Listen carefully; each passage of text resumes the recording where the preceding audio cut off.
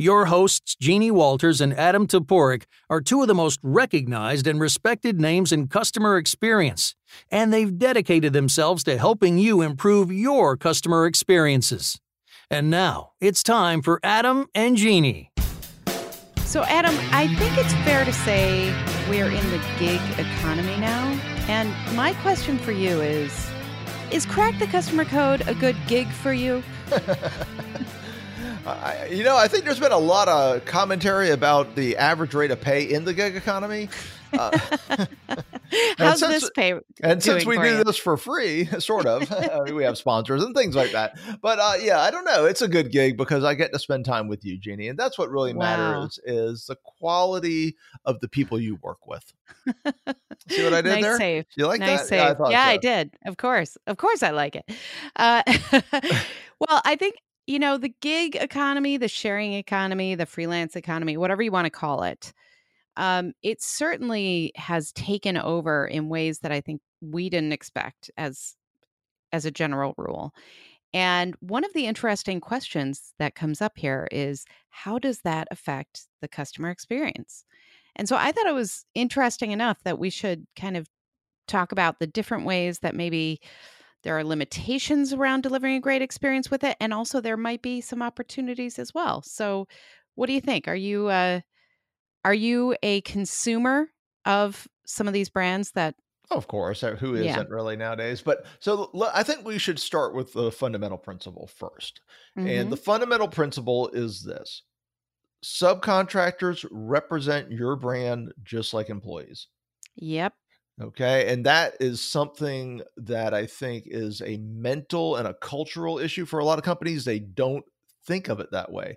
I mean, obviously, I'm sure if we're talking gig economy, we'll be talking about ride sharing. Well, they have nothing but contractors. But in a lot of organizations, you have contractors and employees.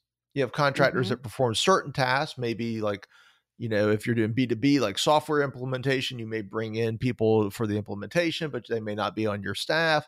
I have a horror story on my website. Go to customersatsick.com and I just search for a subcontractor. I don't remember the name of the title, but it was a hotel we were staying at when we went on a vacation, and we were almost killed on one of those like excursions by a driver. Oh my goodness. And and the whole thing was how subcontractors represent your brand. So I think we need to start with this fundamental principle that just because someone's not an employee doesn't mean they are not as integral to the experience and as representative of your brand to the customer as an actual employee. Absolutely. And I think that's the friction point, because as much as, to the customers, it doesn't matter if they're subcontractors. It doesn't matter if they are, freelancers to the brand. If they are representing your brand, that is the customer experience. And Chrissy Teigen, or Teigen, depending on I've never heard it said Teigen in my life, but go ahead. Well, here's the funny part. She came out and said that's how it's pronounced. Oh, and cool. so now, Anyway, I love her. I think she's great. And she had this funny story where she ordered from one of those grocery ordering services, and instead of getting 5 limes, she got 5 bags of limes. So suddenly she had 200 limes, and That's a lot of limes. Yeah, she did this whole thing where she made a bunch of key lime pies, and she was trying to figure out what else to make, and she got all of her followers kind of reacting to it. But it's a great example where it was a contractor who was doing the delivery. They messed up, but it's still part of the experience, right? And so I think when we are looking at this, that's the friction point, because if we are trying to deliver a customer experience that is exceptional, we have acknowledged on this program and throughout many different ways that employees are an integral part of that, and training the employees the right way is a huge part of that, and making sure they understand things like their customer experience mission and all these things that we talk about. So how can we do that with contractors when technically you are really not allowed to say to them, you have to do this training, it's mandated. You cannot do that according to the law.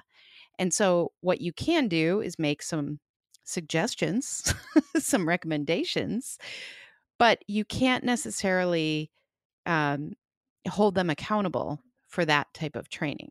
And I think that's a really interesting question that we haven't spent a lot of time thinking about, because in the past, we didn't have so many of these relationships out there. We had the occasional B2B contractors. We had, maybe retail staffing, holiday staffing, things like that, but not to this level where it's hard to have a customer experience now without engaging with a company that has these contractors. So I think training is a huge part of it, but it's also, how do you get them to want to take the training? Well, it's And I, control. I mean, that it's not just training, Mhm. right? It's control over so many aspects, including scheduling. Yep. And when you think about Uber and Lyft and some of these companies, they've got such a large pool. They've got different ways they incentivize to meet Mhm. demand using technology. But a lot of companies that use subcontractors don't have that technology or that ability in their business model. And scheduling is a big challenge in subcontracting, Mhm. right? When you're using Mhm. subcontractors, because you can't force them to meet a schedule. Right. And that, right. And so I mean, there's so many aspects of control. I mean, I think that is even the most fundamental tension is, what do we talk about when we talk about customer experience? What we're trying to do is control every bit that we can, because so much of it Mhm. is out of our control. And by choosing subcontractors over employees, and I'm not saying that you shouldn't be doing that, there's obviously a million dimensions to that decision, but immediately just by choosing subcontractors over employees, say that 3 times fast, you're giving up control of perhaps the most important experiential element, your people. Right. Right.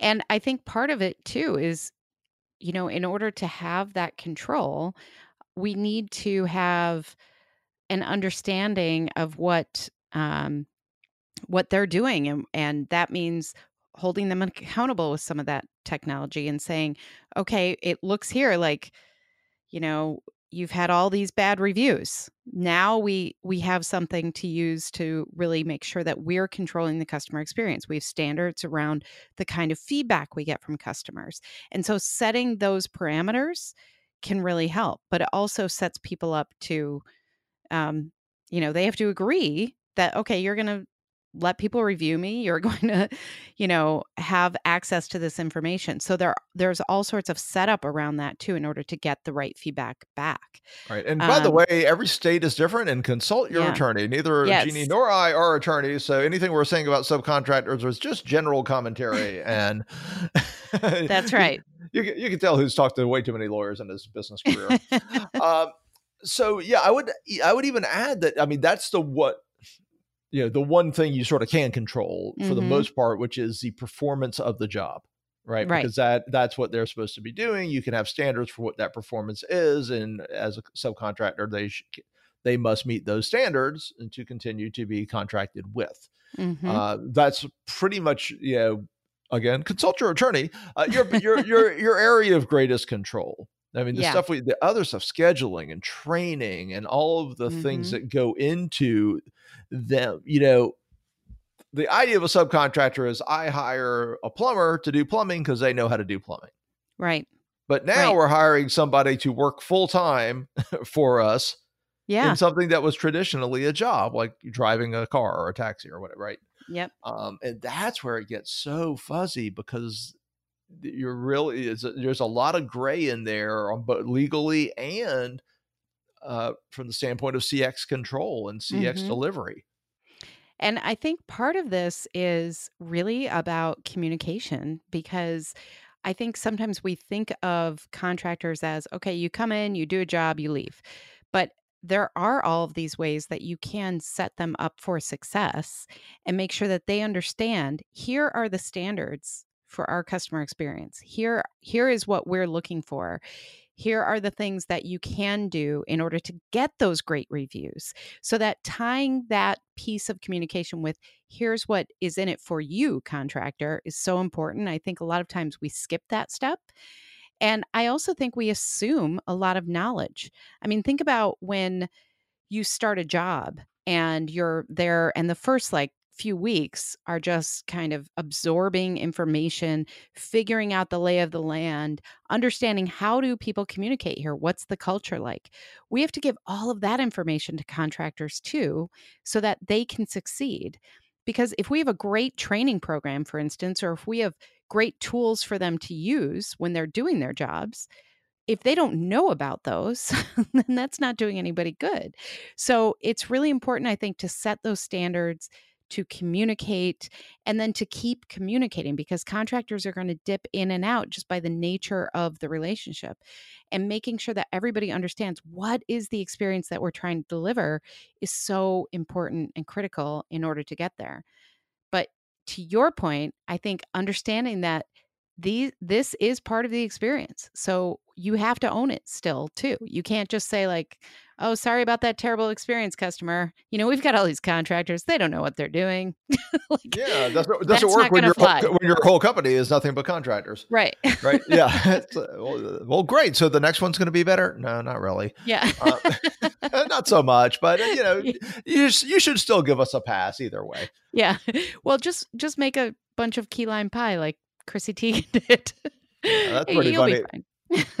Now I want key lime pie. I'm down here in Florida. We got some good key lime pie. I'm just saying. There you go. Yeah. But I mean, the thing, one of the areas, the challenges with this is the law really hasn't kept up. Mm-hmm. And maybe some people would argue that the law has kept up, that they should all be employees and the law is fine. So I'm not really taking a stand on that, but there's obviously, when you talked to my Uber driver or whatever a couple of weeks ago, how long you been driving for Uber? 4 years. Wow. Okay. It's hard to imagine that, somebody doing a very narrow job in a very, one little city in this huge national, international company, and it's a 4-year gig and that's a contractor, right? It's just not the traditional view of a contractor. Yep.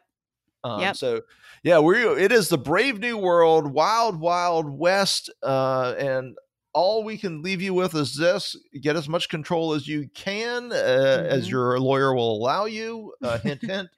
But just always remember your subcontractors, as far as your customers, are the same as your employees. They represent your brand. They are part of the experience. They can create make or break moments in your experience, and do everything you can to make sure you have service standards and that they are part of your entire customer journey. Yes. And set those standards, communicate, because most people want to do a good job. So I think that's a nice, happy note to leave it on. But you know what you do a good job of, Jeannie? What? Taking us away. And so here we go with that. Thank you so much for listening to Crack the Customer Code. We are a proud member of C-Suite Radio, so be sure to check out all the great business content at csuiteradio.com and csuitetv.com. We appreciate you spending your valuable time with us. I'm Jeannie Walters, and you can learn more about me and our journey mapping programs, customer experience training, and speaking at experienceinvestigators.com. And I'm Adam Toporek, and you can learn more about us, our keynote speaking, customer service, training, and CX strategic advisory at customersthatstick.com. Until next time, take care of yourself. And take care of your customers.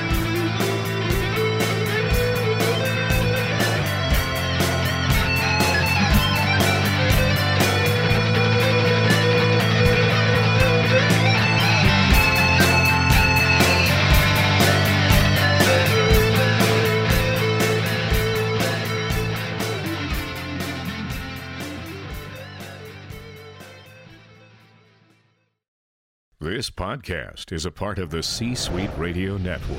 For more top business podcasts, visit c-suiteradio.com.